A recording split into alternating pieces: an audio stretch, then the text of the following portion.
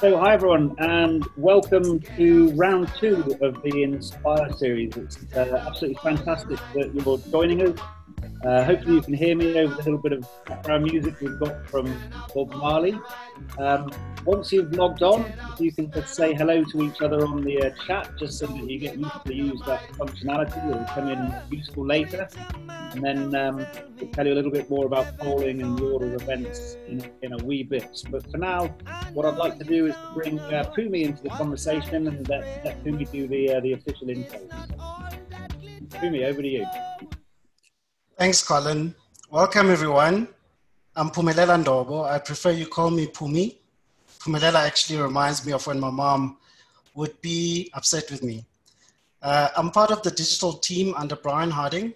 As you know, our focus is app dev, data, automation, QA, and cloud. Today isn't about me or us as digital, though.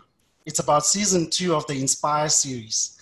The first season was truly awesome, with great feedback from our staff and our customers. This season, we'll have some thought-provoking conversations with inspirational international leaders who will explore how they build business agility and reflect on leadership in an increasingly digital and volatile environment. This week, we're very fortunate to be hanging out with a remarkable global leader, India Gary Martin. She's a prominent executive coach, having led as MD and Global COO, among others, JP Morgan. India is authentic, direct. She's an inspiring leader who'll speak to us about the importance of diversity for business, unconscious bias, and how executives can avoid pitfalls and deliver on a successful transformation strategy. You're welcome to post your questions or comments in the chat for our speaker. Thank you again for making the time today. Thanks. Over to you, Colin. Thank you very much, Pumi. Thank you very much indeed. India. Hi. I'm so excited that you've joined us today. I'm so pleased that you've joined us today, especially because I only learned a few days ago you're actually on holiday. Where are you?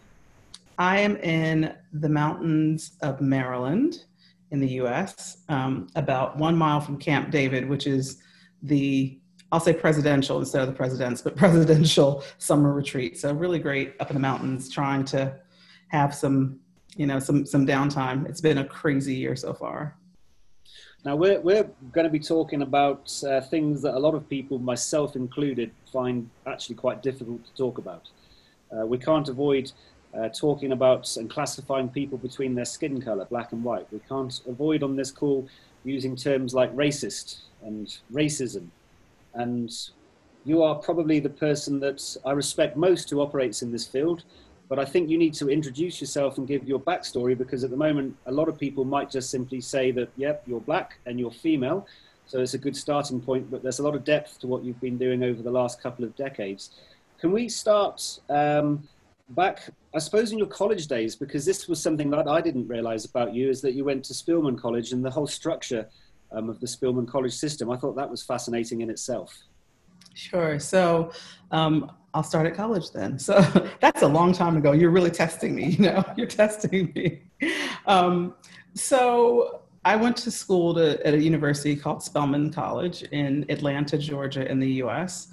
Spelman is what's called a historically Black college university, HBCU, which meant that at my school, it was all Black and also all female in my case. So I went to an all Black, all female university.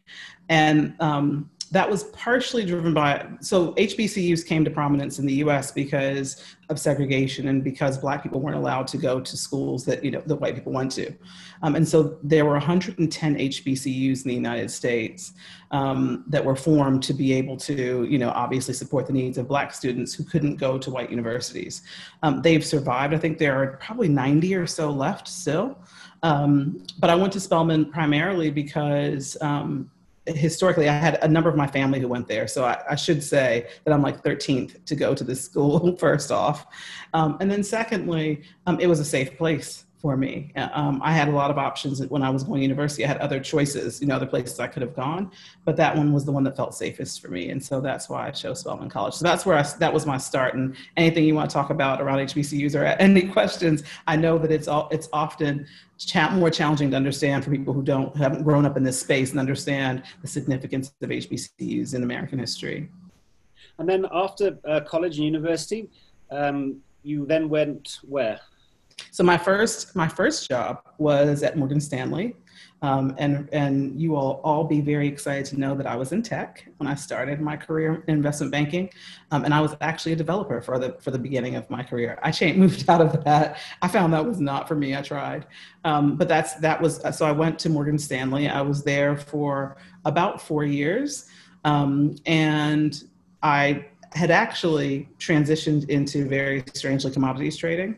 So I left the tech space, but I was supporting commodities. So I got to know the business really, really well. I moved into commodities trading and moved into a marketing function in commodities.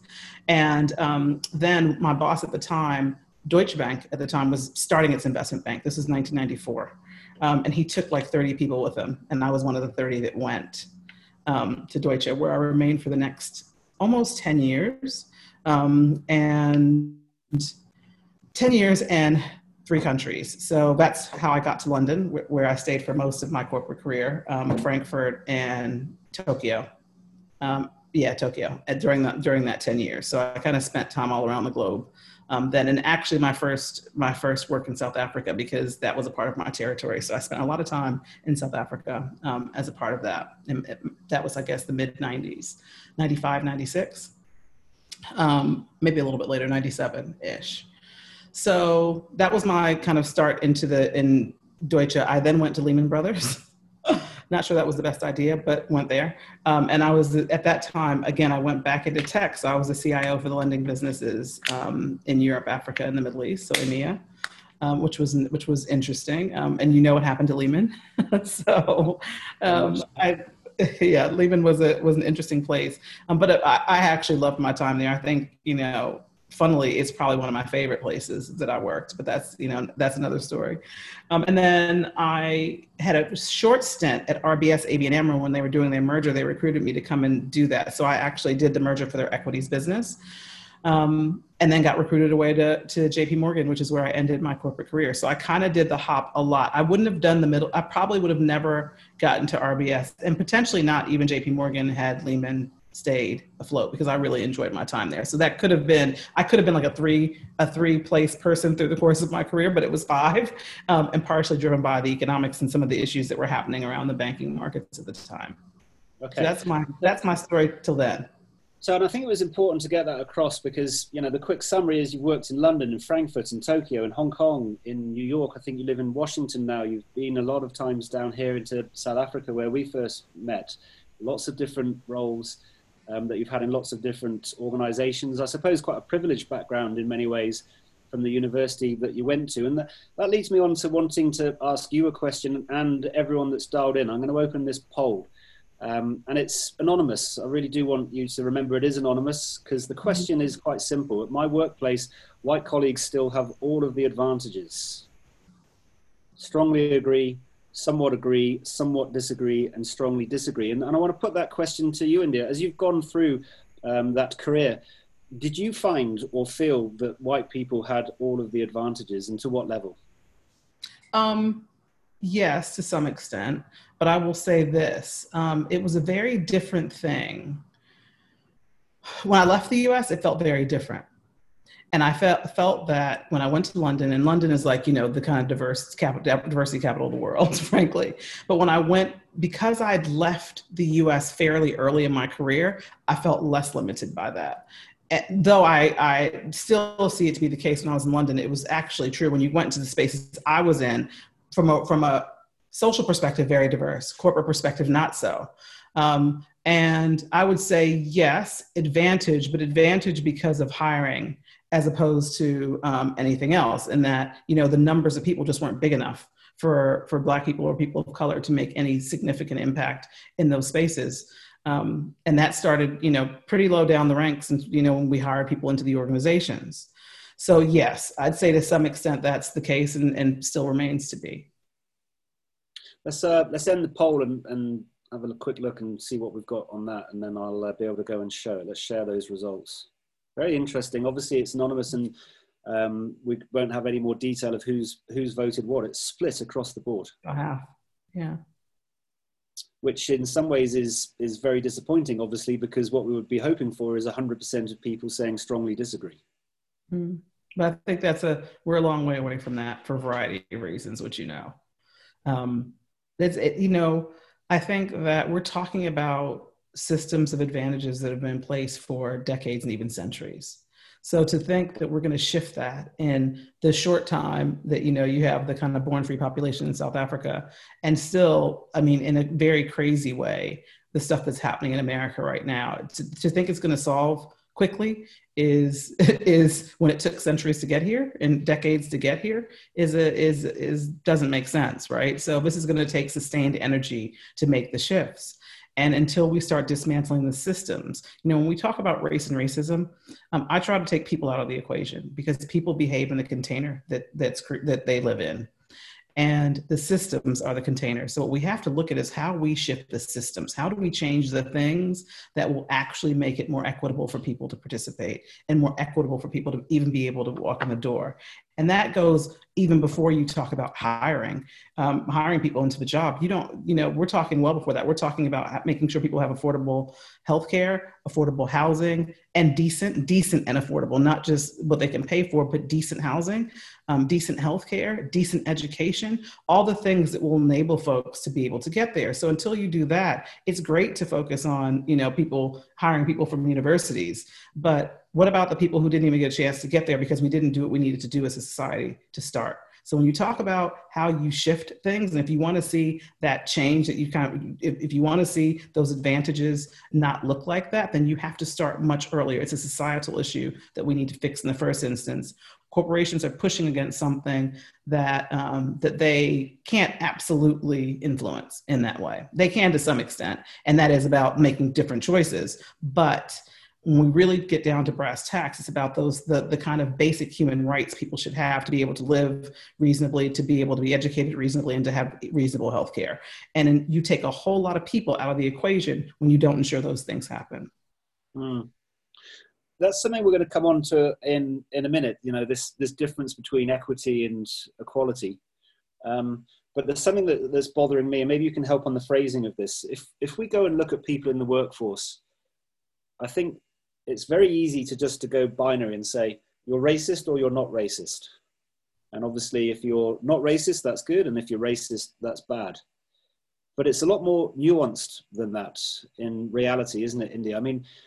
A lot of the things that we do are fairly unconscious to us and passive in terms of the way that these structures and the systems that you're talking about are created. It's not necessarily a deliberate step that any individual at any level is actually taking. Is that something that you'd agree with? Yeah, I would say that, and I'm just making this number up, right? I would say 80% of people are operating very unconsciously. They're kind of just walking through life. And as I mentioned, the container, people operate in the space that they know in the container that's always been there. So to challenge the container for no reason isn't human nature. So you have to think about, what are the things that would make me want to challenge this? And if it's always been that way, if you were born into this and this is how it was, it's a really hard change to make. That's the first thing. I think that when you talk about racism and somebody being racist and racism, it's really important to be able to distinguish between racial bias and racism. So racial bias is having a belief about a certain group of people based on their race. So you may just think, I'm making this up, you may think that all young Black men are dangerous. Okay, so that's a bias, because that's a belief that you have. Racism happens when that belief translates into action, right? So you see a young Black man walking down the street and you cross the street. That's racist, because your bias, your belief is translating into action. So it's really important because people believe a lot of things, but it doesn't mean they necessarily act on them. So it's really important to distinguish between bias and actual racism, because they're two different things. It's when you act on it that it's racism.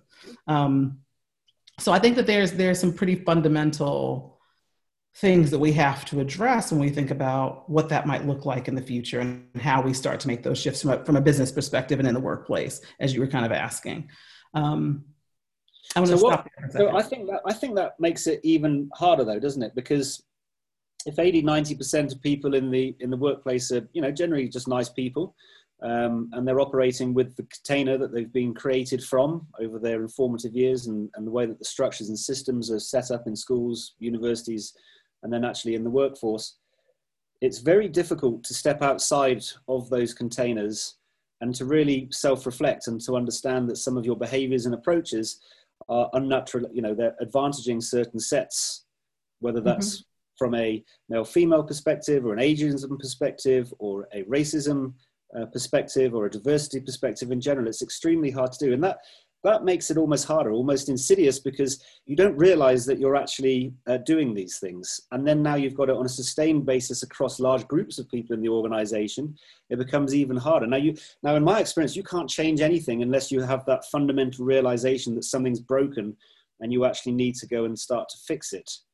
How do you start that journey? Because you're working with organizations across the globe to try to help them to go and bring diversity into their organizations. And I just don't know how you do it, because it's kind of, you know, it's so difficult getting people to change at the best of times, especially now we've got to have in an area where you're just not aware of it. So I think that people are aware, because there's a really interesting awareness and action are two different things, right? So people are aware, but don't necessarily take action. There's a great video by a woman called Jane Elliott. If you haven't seen her, anybody on the call, you should go and have a look at this YouTube video that she does. She does a lot of videos, but she's probably in her late 70s now. And after the assassination of Martin Luther King, she was trying to explain to her third year 3 class, the racism and how it showed up. And so she did this very famous exercise called Blue Eyes, Brown Eyes. And basically she had all the kids with brown eyes in the class discriminate against all the kids in the blue eyes, keep things from them, not give them things. It's a fascinating exercise. But she also did a wonderful video. It's only about a minute long, where she's in an auditorium, and the whole auditorium is filled with white people. And she says, okay, anybody stand up who would like to be treated as Black people are treated in our society? And nobody stood up. And she says, I don't think you heard the question. Everybody stand up who would like to be treated as Black people are treated in our society. And she says, so what that means to me, because nobody stood up, is that you know it's happening, but you don't want it for you. So why is it okay for somebody else? Right? So people are aware. It's not a matter of awareness. It's not that people don't know. So I think that one is important to capture. People know, they're aware. I think the issue is folks don't know what to do. And there are a lot of people who really would engage if they understood how. And, you know, you have to respect the experiences people have and the lens that they come from. Because if somebody grew up in a homogenous community, say an all-white community, their kids go to white schools, they may go to a homogenous place of worship, maybe a homogenous, you know, job where everybody pretty much looks the same, then I'm not sure how they would understand my experience, right? But as a Black person, I have to have a level of bicultural competency that white people don't, which means I have to be able to walk in a world that wasn't necessarily built for me with a fluency that means I'm able to navigate. And so just, you know, when you talk about awareness and when you talk about people knowing and understanding, the work that I do is about helping people to get to the emotional connectivity, because it's really hard. If you don't know any Black people, have never seen any before, I mean, really don't have relationships or with people of color, then it's really hard to be able to step into that. There's no question about that, right? So the work that I'm doing is around how you educate people, because a part of the issue is folks don't understand other people's experience, right? But in the work that I do with especially CEOs and their leadership teams is to get them to make the emotional connection. Because if you layer on top of the kind of homogenous stuff that people have their own causes, then it can be even more of a challenge. I'm sorry, I have a child who's pouring cereal in the background that I'm getting ready to kill. That I'm getting ready to literally murder, who I told to leave because I'm on a call. So more the merrier. So yeah, she might come walking by, dogs might come flying by. Jane Elliott, Elza, it's Jane Elliott. So that's my American accent. See, for you, Jean, it might have sounded like Jean, but it's my American accent. So it's Jane, Jane. Sorry, I was going back to what I said, but was distracted by a child and other things. So I was talking about educating people, right? You have to emotionally connect to this stuff. And I was talking about layering on the fact that everybody has their causes. So like my cause is I'm very heavily into women and children and educational equity. That's one of my big things. But your cause might be the Cancer Foundation, hers, the Heart Foundation, his, the whatever it might be. And so like if I'm watching television and I see a PETA commercial, which is PETA is the animal rights people. I look at it and I go, oh my gosh, that's terrible. But then I go back to what I'm doing. Because it's sad, but that's what I go back to. So people see a Black man being killed on television and they go, oh my God, that is horrific. And they go back to whatever is important to them, right? It's not that people don't think it's horrific. It's that there's no emotional connection for them. And it's so far removed from what they experience that, they see it as something horrible, but this big thing that people can't manage, or they don't know how to engage in, or don't know what to say because you don't want to offend. And if we're going to resolve any of that, we have to be able to have the conversations. So my work is in equipping people to be able to have the conversations. First through history, because our history is not told collectively. It's told in a very kind of one singular fashion. It's tunnel vision around the folks who kind of were in control. So when you think about what the historical context of what our children are taught, history they would need to really know to be able to navigate, they're never taught. And it's true of adults too. So I don't have the expectation that people who were taught the school that I learned in history would have any understanding of my history, because it is not told in that context. So I'll stop there for a second. So how do you go through that process, this emotional connection, this empathy, so that people stop projecting their view as they look at others and can sit back and start to understand the context of where they've come from, the difficulties that they've had, or even if it isn't from a particularly difficult background, just their background and their context, to build up that relationship, that trust that you need, to go forward. And I like this quote. I've not read the book, I've got to be honest, but it's by the author of White Fragility, D'Angelo. He points out white people who see themselves as liberal can be the hardest, the most offensive, the most resistant, the most arrogant in their certitude that it's not them. Absolutely. Absolutely. So how do you start people on that journey? By the way, as you think about answering that, if you do want to ask questions on the audience side of things, just post it in the Q&A side of things and we'll pick it up for you. So India, how do you get people to start, to be willing to step out and to go down this journey and exploring it, and with all of the, I suppose, the fear and the uncertainty that it goes and creates against the knowledge as well sometimes, that it's possibly, is this actually good work? Is this beneficial for the organization? Is this where I should be spending my time? Yeah. So the thing is, if you have Black employees or any employees of color, full stop, it's worth your time, because this is the thing. I talked about us having a bicultural competency. We're taught how to navigate from birth, essentially. Like, we're taught how to navigate again in a world that was not shaped or built for us. And people may think, oh, well, my colleague so-and-so is fine because they're not saying anything. People don't talk about things that are that fraught. I'll just say, race is a very fraught issue with a whole bunch of things. People don't tend to talk about things that are tied to their livelihoods. So I'm not going to, in my corporate environment, I did because I was at a senior level and I could, but the more junior you are, the more difficult it is to actually speak out against something that people, don't want to face. We can't talk about it societally. So how do we expect folks to be able to talk about it inside of corporations when we can't have the conversations outside of corporations, where arguably it would be easier to have because you don't have some of the same kind of constraints and liability, perhaps. And so people aren't going to talk about things that are tied to their livelihood. And I didn't for a long time. I experienced a lot of things that I didn't talk about. I'm sorry, can you give me your question again? See, I went on a tangent.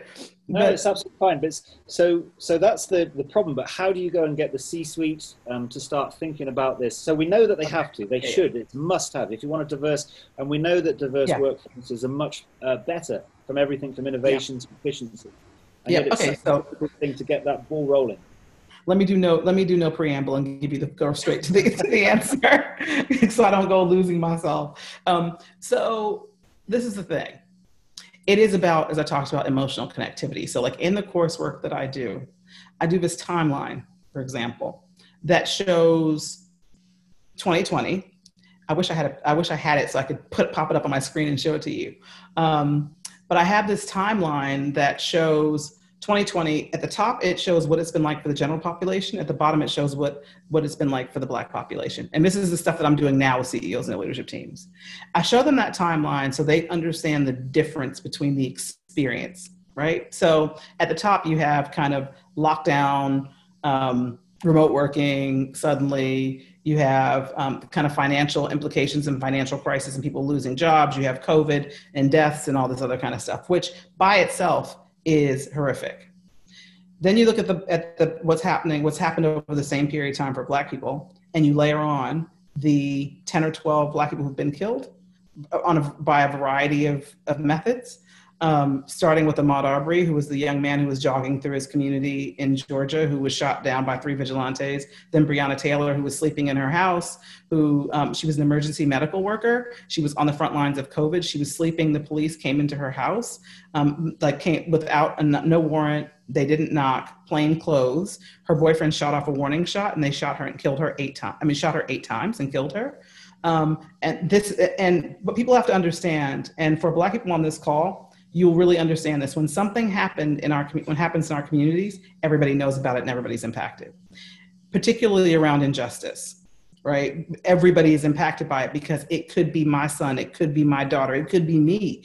And that's the way that you have to think about it, because again, we're taught to navigate in a world that wasn't made for us. So when we see these things happen, and we know that it could be my husband, again, my son, or me, it causes there's a lot of angst that you walk around with that you can't vocalize outside of our own community, because nobody's ever been listening, frankly, right? Folks will say, oh, that's terrible. But again, not listening enough to do anything. And so there was Breonna Taylor. There have been 5 Black men in the United States who've been found hanged since May. Now, they've all been found hanging in public places. And, they were immediately ruled suicides. But they weren't, because the families were like, you need to investigate this. This person was not suicidal. And if you know anything about suicide, which I hope you don't, you'll know that people who commit suicide tend not to do it in public places, like hanging in front of a city hall, that kind of stuff. So there's a lot of things like that which have been really challenging, right? And then we just had 3 days ago, a Black man called Jacob Blake, who is the next hashtag, who was shot 7 times in his back by a police officer. He was breaking up a domestic fight between 2 women. Something happened, I don't know, but he walked away. The police came, he walked away. He's like, oh no, I'm leaving. He walked away to go get in his car with his children, and the police tried to pull him out of his car and shot him in his back 7 times, right? He's now paralyzed from the waist down. He wasn't killed. But every time this stuff happens, it's really painful. So when you talk about those 2 timelines, what it's been like, I talk about that. It's often shocking because folks don't really recognize it. And I think also don't recognize that when there's injustice against people of color, Black people and people of color, we all feel it, because it could be any of us. And that emotional tie is hugely important. In addition to the fact that— So India, let's role play that. I'm the CEO, I'm listening to this, I've got my group, and you're telling us this, and we're all shocked. But India, what do we do next? And this isn't us in our organization. We're not in that particular space. This is terrible, but we're just running a business here and trying to do the right thing. How do you get me now over the level to go and now translate that to say the bias that's working in my organization is still prevalent? So I'll say 2 things. What do I do to fix it? One is, it's a process. Like, it's not just doing the timeline isn't the thing that shifts, right? I spend a lot of time with these people getting them to that. That's just kind of one thing. But it is shocking to see, because most people don't even have that level of consciousness around what's happening for other people right now. So I say that's one thing. It is up to you, right? And it is your people who have privilege and people who are in positions of power are the only ones who can make the shifts, right? So when you think about, all of the changes happened through history, right? In terms of Black empowerment and Black people being able to move at all, it's been because white people in power have helped it to happen. Black people haven't done it by themselves and couldn't, because we weren't in positions of power to do it then and aren't in positions of power to do it now, to be frank. Because all of the economic ownership is still with white people around the world, frankly. And so a part of this is also understanding that through history, when you think about slavery in the US, the abolitionists who abolished slavery were white people. They weren't Black people, right? So if the changes are going to be made, it's going to take white people to make them, even still, because again, of the kind of power structures that exist. So when you're trying to get a CEO to be engaged in this, you also want them to understand that this, I'm not talking just about people out here in the street. These are your employees. This is what your employees are facing. So you expect them to come into work with a happy face and do the work that they need to do while experiencing all of this. How do you expect that to happen? Right? How do you expect people to be able to, and we have had to, like we've had to suppress that. So we've had a lot of pressure, societal pressure all the time, but still have to come in and perform just like everybody else. And people have the same expectations of us, of people who have none of those barriers, right? And none of that emotion, none of that worry. I have to think about being Black every day that I wake up, and this is no exaggeration, and I step out into the world. Like right now, I'm in the country, right? My husband and I drove up to a restaurant yesterday. We looked into it. We were like, probably not a good idea, and left, right? I have to think about that every single day. And white people don't have to think about walking through the world as white people every single day. And so your employees have to do that. And that is huge, right? Because they're carrying 15 things before they even step in the door. You don't see it because we're taught how to navigate, but they feel it. So CEOs are often shocked when they hear that, right? I play a video about we call it the talk. And it's a talk that every single Black parent in America, and probably around the world to some extent, and I would suspect it happened in South Africa for sure, earlier in your history, and maybe even still now. But we have this conversation about the talk where we talk to our children from the age of 6 or 7 years old around what to do if they're stopped by the police. Like, this is what you do. You need to make it home to me. And every single Black parent has this conversation with their kids, everyone. And when CEOs are recognizing that all their staff are actually having to have this conversation with their children, and I play a video which shows the children, like there's a little girl who's 6 or 7 years old, and she puts her hands up and she says, "I'm Ariel Sky Williams, and I have nothing that will hurt or harm you." She's 6 or 7 years old. But that's real. And that's the conversation that we have. I have 3 children. I've had the conversation with all of them. So that emotional connection, right, is the thing. Because when people start recognizing all of the things, and then, you kind of layer them. And again, it takes me a long time to go through all of these things, right, and get people to understand them. But when they do, they're like, oh my gosh. So basically you're telling me my staff are having to do this every day? Well, yeah. Right. And then you think about a lot of the other things. And that was just like 2 examples, which are horrific enough. But there are a whole bunch of others, too, that are the realities of what Black people and people of color face every single day, just by virtue of the color of their skin. So what do we do next? I'm even more shocked now. Now I see, as the kind of CEO analogy here, how devastating this is, and how I want to do something now. You've turned me. I realize that we haven't been really doing anything at all here in that space, and certainly, what do I do next? So this is the thing. People can't solve entire systems by themselves. I mean, that's the hard thing, right? You can't solve an entire system by yourself. But what you can do is start to make the shifts that need to be made. So, pick your thing. I always tell people, don't try to do everything. Pick your thing. What's the thing that your heart bleeds for? Like, what is your thing and what is your cause? Like I talked about mine being women and children and educational equity. That's where I focus all my time, other than obviously the racial equity stuff that I'm teaching. But like my personal cause is that. And so I do work around that. I advocate. I go out and I do things. I get involved in groups that are trying to figure it out. I mean, so the issue is energy, right, around these issues. So you have to find the thing that drives you, and you have to focus your energy on it. And if everybody kind of does that, then you start to see momentum. But you have to do something that your heart bleeds for, or it won't work long term, right? It's not sustainable. If you get emotional in the moment because you hear about something, you're like, that's awful, I'm going to do that. But if it's not what your heart really doesn't bleed for, then you should need to think about what that is. And I say what your heart bleeds for because, again, the emotional connectivity is really important when you're thinking about how you might engage in whatever the cause is that you're interested in around this particular issue. But the other thing is, even before you do that, talk to Black people and ask them about their experiences. Not how can I help, not how can I support. I really want to understand your experience. And I counseled a couple of CEOs that I had to do a roundtable with their Black employees. I said, just get like 10 people and bring them in a room. And ask them to tell you about what their experience has been overall, and then ask them to tell you about what their experience has been inside of your organization. That's a starting point. Because without fear of retribution, right? Understanding that, again, people are more reticent to talk about something that is tied to their livelihood unless you create the safe space for them to be able to do it. And if you can step to someone and say, listen, I just want to understand your experience because I can't solve for something I don't understand. Right. And so asking people that, you'll know really quickly what you need to do when you start hearing the experiences that people have who are closer to you, that you can kind of touch and feel yourself. When they have those discussions, or when you go and facilitate these discussions, what sort of answers typically come out about what they do find in the workforce? So I can give you some really good themes. One is invisibility. People feel like they're not seen and not heard, that they will raise ideas, for example, and the white person next to them will raise the same idea later and it will be taken as a great idea.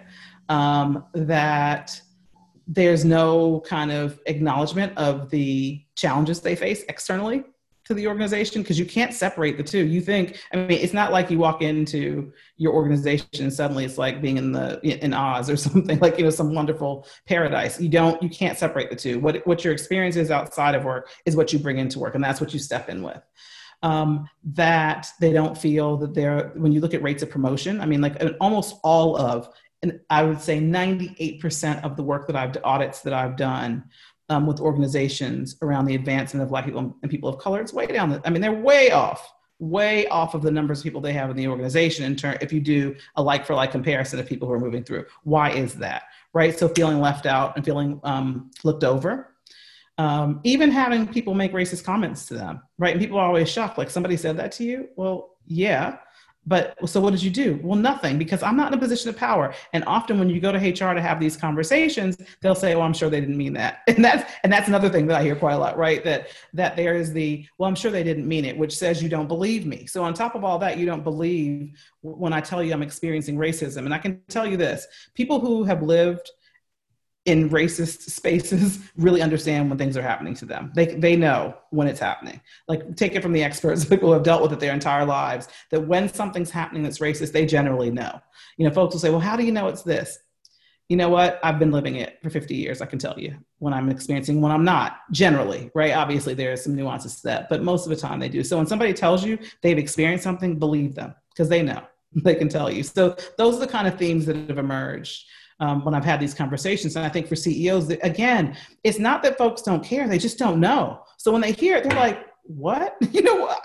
This happened here, you know, and people don't really, because it's so outside of their frame of reference and they've never experienced anything like that themselves, that it's a bit of a shift. And that I find that having those conversations with people and asking them about their experiences is probably the most powerful one, when people actually tell you in your own organization what they've dealt with. So what sort of systems, I mean, you mentioned it before, what sort of systems and frameworks do we start to now put in place? Because with everything in an organization, they feel messy, but it is the systems, written or unwritten, which drive the success or failure of any organization. And let's go through some that, you know, you think are helpful to try to go and actually equalize across the board. So I'll just kick off with the most common. What's your view on things like quotas? I think they're fine. I mean, this is the thing. So I'm going to talk about my equity versus equality thing now, right? Okay, because that's an important frame here. So people often use the terms equity and equality interchangeably, but they're two very different things. So equality is kind of our nirvana. That's where we want to be in the future. We want equality where everybody's equal, which is great. Equity is essentially the road to get to equality. And I always give the example, so equality would be giving everybody the same size shoe. So I'd give you a size 10, I'd have a size 10, he'd have a size 10, all 15 of us have a size 10 shoe, but I wear an 8, right? So a 10 doesn't really help me. Equity is giving people the right size shoes for what they need, right? So that means giving me an 8, giving you a 10, giving her a 5, giving him a whatever. It's giving people the right size shoes. And another example of that is I have 3 children. 6 months old, 11 years old, and 12 years old. We're all going to have dinner. So I bring a baby chair, a push chair, a high chair to the table for my 6-month-old. Do I need to give my 11-year-old and 12-year-old a high chair? No, because they don't need one. I'm giving the person who needs what they need to be able to participate fully. When that child gets older, when I give them the high chair until such time they don't need it anymore. So it's giving people what they need to be able to participate fully. Last example. You have 3 boxes, right? And you have a fence. There's a great graphic that I have that demonstrates this. And you have a really tall person, have all the same size 3 boxes. You have a really tall person who's standing on the box and seeing, like let's call them, 8 or 10 inches over the fence. You have a little girl who's basically peering, just almost getting over the fence. She's on the same size box. And then you have a person who's in a wheelchair, a disabled person who can't see anything at all. In the next graphic, you have the tall person doesn't need a box. So you don't give them a box. The little girl has 2 boxes so she can see over, and there's a ramp for the disabled person because that's what they need. So equity is about giving people what they need. So when you think about quotas and all those kind of things, yeah, if that's going to get us to a point where folks have what they need for a period of time until they're able, then yeah, do it, right? So it's about, and sometimes you have to tip the scales to do that for some period of time. It's not taking something away from somebody else. It's giving the person who needs it what they need in that moment, right? And so I don't have any issue with quotas or whatever it might be. And that doesn't mean that you sacrifice quality. You don't have to sacrifice quality. It means that Can I just ask on the quotas whether that's the same in all regards? So you mentioned at the start about, perhaps the biggest problem is just on the recruitment cycle. That's where the biggest disadvantages do occur. What about later on, 10 years later, are we talking quotas as well to get the board positions and the exco positions? Yeah, no doubt. Because that's where it gets even thinner and thinner, right? Often at the most junior levels of organization, you have the bigger numbers of, ethnic populations. The higher you go, the less it gets. So yeah. How do you deal with that, India, though? Because that also creates some backlash, doesn't it? Because you start to have this attitude being thrown around. They only got there because of the quota system. And actually, I've heard a lot of people that who have now got to very successful positions who've been Black or Indian or female, who themselves have said, I feel a bit frustrated because it's so, in some ways I'd have preferred there wasn't the system there, because now people are saying that it was the quota that helped me get there. The first thing is I don't care what anybody says. Like you can't really care what anybody says. You can if you want to, but I choose not to. And let's talk about fairness, right? Let's talk about fairness is not taking people from their country and enslaving them for 250 years. And then, and essentially making them work for free. So we don't want to get into a conversation about fairness. Fairness is, think about apartheid in South Africa. Let's talk about fairness. So fairness is not something you really want to compare when you're talking about this, because this is now about how you ensure that people who've been previously prohibited, not because they didn't want to, prohibited from participating in society, now have that place. And that there may be things you need to do to ensure that they're able to, right? And that might mean quotas. And if somebody put me in for a quota, I wouldn't care. Like if I got in because of a quota, I wouldn't care because I can do the work, right? It's about, as long as I have the capability of doing the work, then I don't care if somebody's mad because they think I got in because of a quota, because I'm there and I'm doing the work really well. Frankly, there weren't quotas where I was. And so it was even crazier for me to be able to navigate and get to the level of organization that I have, or that I did. It was hard and it was horrific. And there were 2 different occasions where I dealt with overt racism and had to, leave organizations, frankly, proven, not just things I said.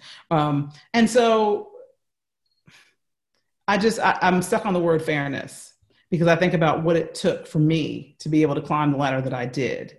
And I don't think it should have to be that hard. So it's not hard for other people. So why should it have to be hard for us? Right. And so making it a little bit easier for us to be able to move into spaces where we've been prohibited. And it's extremely hard for us to move through, considering all the things I talked about societally, I think should be done without question. But again, you have to understand what that feels like for people and be able to create that emotional connectivity and understand those stories so that you understand why you're doing it. Go ahead. Sorry, I didn't mean to interrupt. No, it's fine. I wish we'd set this call up for 2 hours. We've only got 15 minutes left, and I keep forgetting to go and look at the questions coming in. Sorry, guys. But there's 2 that I want to read out. India, have you ever called people out for being racist or acting on their bias, and how did it go? And what was the result? I have, but I also, so for bias, it's different than what the conversation you'd have with somebody who's being overtly racist, right? And often people who are being overtly racist, they know what they're doing, right? So to some extent, it's kind of a futile conversation to be having.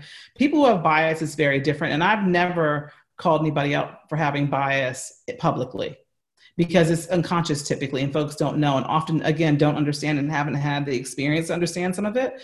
So where I've experienced bias, I usually try to lead with kindness because I think it's important. Like, I don't think that, if you're attacking people for things they really don't understand that they're even doing, it's hard to even have the conversation. So I've had conversations with folks where I've said, hey, can I talk to you for a second? Just kind of pulled them to the side and said, listen, something you said really bothered me, or something that I witnessed really bothered me. I'd like to talk to you about it. And it's embarrassing and hard for people, right? But it's better when you pull somebody off to the side and you do it privately and talk about the impact to you as opposed to the judgment that you're making about what they said or did. Okay. Can you repeat that again? Because I think that's so powerful. And 99% of people, myself included, get that wrong in the workspace. When you've got racial bias, you can't just go and pick on them and blame them and challenge them. Your wording was just so eloquent on that. Yeah. So let me see if I can say it again. You're challenging me. I'll get it. What I was saying is that you have to lead with kindness, right? All the time when you're having these conversations. And I know that as a Black person, life hasn't always been kind to me, but I choose to lead with kindness because that's the best place to start a conversation. So when there's bias, I will pull somebody to the side. I don't do things publicly because, it's hard enough as it is. We talk about race being hard conversations or biases being hard as they are. Doing that in front of other people doesn't solve the problem because it just makes people feel defensive, right? But if I can take you to the side and say, something that I heard you say bothered me or it really upset me or it impacted me because, and I make it about me and how it's impacted me instead of making judgment about the what, understanding that it was unconscious, you tend to get much better outcomes. And I've had a lot of those kind of conversations. But like I said, the racist ones, I'll just be like, you're being racist. And I don't even get into those because those end up being arguments because folks sometimes are so far over there that they're not ready to have the conversations. And they're not hopeless, but there are so many more people who want to have the conversations but that don't know how, that those are the ones I focus on, frankly. What's one of the other questions? How do you get through to people who have the belief that these kinds of discussions or transformation initiatives are basically just anti-white campaigns? It's great to think that, but again, it's hard to have campaigns against the people who are in power and who own everything. People are not trying to be anti-white. What they're trying to have is equity. They want to live a good life. They want to have housing. You look at the disparity in housing in all of the Western world, right? The disparity in housing between people of color and Black people and white people, disparity in education, depending on the community you live in. What people want is access to all of the same things in the same way. And it's not about not working for it, right? It's that some people have more privilege than others. And I may work as hard as you, but you might make, 4 times the amount that I do because of your privilege and where you were born, which is not your fault, right? So privilege isn't anybody's fault. Right? It's a system of advantages, which have been in place for, again, centuries and decades. So privilege isn't anybody's fault, but because of the system of advantages that creates, it gives you a lot more than somebody else might have. But why? Why is it that that's the case? And the disadvantage that Black people and people of color have unfortunately, and realistically been at the hands of white people. And so it is hard when you're experiencing all the things that I talked about sometimes to be able to not have an emotional feeling about that, right? Not having an emotional feeling about the fact that, as a Black person, my husband could get stopped anytime. And he's been stopped 5 or 6 different times. My husband has his own company. He's a university educated person. He's an upstanding citizen, never been arrested, none of that kind of stuff, like most people. Well, he's been stopped several times by the police. How do you not get emotional about that? Right? How do you not feel away? How do you not want to fight that if it's happening to you? So it's not about anti-whiteness. It's about leveling the playing field for people who don't have that system of advantages. I know that was a very long answer. Sorry about that. Well, that's fine. Let's see how you get on with this one. This one I'm fascinated by, and I'm just going to ask it. Have you ever been biased racially in your career towards white people, perhaps? Yeah, no. I can say that very openly, no. And that is because I knew what it felt like. And I would never put somebody else through what it felt like for me. And because of what I experienced, I was very, very, very, very, very careful to ensure that my teams are really diverse. So did I ensure that Black people and people of color had the same opportunities? 100%. Did I not hire white people or ensure that white people had those opportunities? Absolutely not. I wouldn't have done that.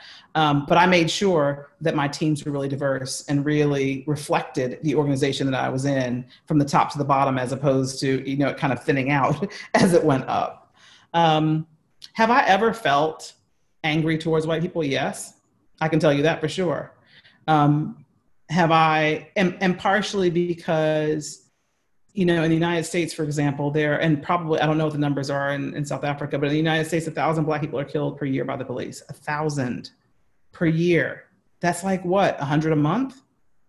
So, have I ever been mad because white people haven't done anything until George Floyd was killed on television? Yeah, I have. Have I ever been frustrated because the people who I work with, who are my friends, I really hope would stand for me and with me? Yes, I am. But our society has created something that's made that very hard to do. History has made that very hard to do. So do I blame them? No. Am I angry? Absolutely. I mean, there's no question. And it's hard walking through life like that. Right. But again, I've had to navigate it for 50 years. So it's not changing. I mean, it hasn't changed till now. This is the first time in my entire life I can remember being able to have conversations as openly about race as I'm able to have now. And I'm grateful for it because it has taken so much pressure off that people are finally listening to what it has felt like for me. And understanding that for me, as a fairer complected Black person, it's very different than what it's like for people who are darker complected Black people and what they experience, because it's even worse for them. Mm.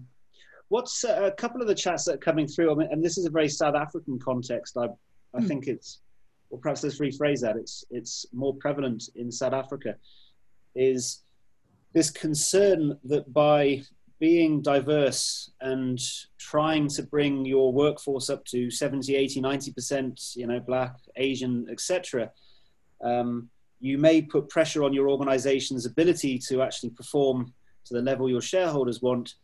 Because of the disadvantages that those communities have had, it's difficult to find people with the necessary skills and knowledge and potential. Do you see the way that South African companies have to deal with this versus, say, in the US, where the education system is a lot broader, to be fundamentally different? And what can or should South African companies do to try to go and equalize at that educational level and the introductions into organizations? Oh, well, actually, though, it isn't that different, to be honest. We have a lot of areas in the United States of extreme poverty. I think something like 60% of Black kids in the US live under the poverty level in the US, or living under the poverty line. So it's not, to be honest. Yeah, you have a different problem because you're in a country where the majority population is Black, right? I'm in a country where the majority population is white, and we're just trying to at least get, in the door. So I think it's a bit different. Minutes. Let me tighten the question. What responsibility do you think companies have to try to help solve this? There's a whole different discussion about government and education systems and tax systems. You've gone forever on that. But against that backdrop, what can companies do, and that should they be doing, to try to help equalize that? Here it's the equity play, I guess, to do more to try to go and, to bring equity into those environments so that we've got equality in the workforce. Okay, so there are two things, right? That corporations need to be part of their communities, right? And they have to help as much with the bank and pockets they have. They also need to participate and not leave it to government to do the work in terms of helping communities move up the scale, right? They need to go and invest in the communities that they say they want to support, and stop leaving it to external folks to do that. Oh, it's just about our shareholders. Actually, it's not, because you'll never solve the problem in your country, and that's in this country too, unless the people with the money, who are the corporations, also help and contribute to those communities. That's the first thing. The second thing is, when you're thinking about that flip, it's not going to happen immediately, right? That 70, 80%. Should it happen at some point? Absolutely. Because it should be in line with the population. I mean, that's just kind of that science, it's stats. Now, finding the people is another thing, right? Completely acknowledge that. And also acknowledge that you may not be able to completely get there because the lag between creating the equitable community, which gets people ready to be able to do that so that you have more of a pipeline. I don't buy the no pipeline thing. I don't buy hard to find thing. Don't buy that at all, because it's not true in the first instance. However, there does come a point at which the numbers do kind of outpace the lag without question. But in the first instance, there are people out here doing this stuff now, right? And there are folks out here who are educated who aren't getting the same opportunities. So first is kind of like make sure that you're checking yourself on how you're hiring and where you're looking for people, because you make an assumption that because somebody didn't go to this university, but because they went to that university, that they're better. And that it may not be true. That person might be at that university because that's what they could afford to do based upon proximity or whatever it is, has nothing to do with their capability. So it's about assessing people for their capability and not necessarily just because they went here. Right, that wipes a whole bunch of people off the map to start with. So I think that's really interesting. Assessing them for their potential, their capability, isn't something that most organisations, I think, do particularly well. They're far too stuck in looking at the ticket box. Went to the primary universities. They're from Oxbridge. It means this and so on. India, I had to interrupt because what I want to do now, we've only got 5 minutes left, is two things simultaneously. Let's see if I can actually do this. The first is I'm going to launch another poll. Really fascinated to see what results come back on that one. It's going out to you all now. And then secondly, I'm going to invite Ian Roy to come in and help close out the session for us. Ian, where are you? Here he is. Ian. Oh, thanks, Colin. Thanks very much, India. Really, really appreciate that time. My goodness, the hour's certainly flown by, and a topic which is very prevalent in the world, and obviously very prevalent in our society, and something which we need to take ownership of. I think you've made that quite clear. Something struck me that I think is fantastic, and I will take out of this hour is that the notion of lead with kindness for me is a great bit of insight that I think you brought to us today, amongst many others, I will say. But suffice to say, thank you everybody who has participated in today, and India, thank you very much for giving up your time, for your incredible insights. It's been fantastic. Colin, thank you very much for facilitating a topic that I guess 1 hour doesn't do justice to this topic, and certainly something that we should spend a lot more time talking about. So thank you for that. A shout out to, and a special mention to our customers that have joined us, without explicitly trying to leave some out, but to mention a few customers, Sasol, some partners in Mimecast, Bayport, Nashua, Netcare, UCT. So really appreciate you taking the time to be with us. Just an insight to next week. We'll talk to our group CEO, Stephen Van Coller, just about some of the decisions he's had to take in transforming EOH, and expand on the leadership approach that he took. So I'm no doubt that there'll be some honest, robust discussion in that one, Colin. So I look forward to that. But the success of this series wouldn't be possible without the likes of yourself, India. Again, thank you, Colin. Thank you. Appreciate it, and to all those that participate. Thank you very much, and we really appreciate it. Back to you, Colin. Thanks very much, Ian. So let's share the results of the poll, so you all get to see that. Having listened to India, I believe my organisation can do more. I should have put much more. If they're like organisations I've worked for in the past, reduce racial bias. India, where can people get hold of you? Because listening to some of the people on the call, the organisations they work for, I suspect there's going to be many that would like to reach out to you and to further these conversations in a multitude of different dimensions. What's the easiest way to them to get you? I always tell people to contact me on LinkedIn and follow me on LinkedIn, because I'm always publishing about this stuff. But LinkedIn is probably best. It's under India Gary, Gary Martin. You can find me there. Or you can always go to my website, which is www.leadershipforexecs. That's an FOR as opposed to the number, leadershipforexecs.com. And that's India. it. Thank you very much to everyone that's joined us. Thank you. We'll see you again in a week. I wish it was 2 hours. And of course, if you've got feedback, please just reply to the mailers that you've got with the invites. If you've got ideas, what you'd like on future sessions, share the ideas, share any of your ideas. And of course, if there's things you don't like, share those too. We won't take it personally. But until next time, thank you very much. And thank you to IOCO for running this particular series. India, go back to your holiday. You were awesome. It's fine. Thank you. Thank you, everybody. Thanks for coming and thanks for all your comments.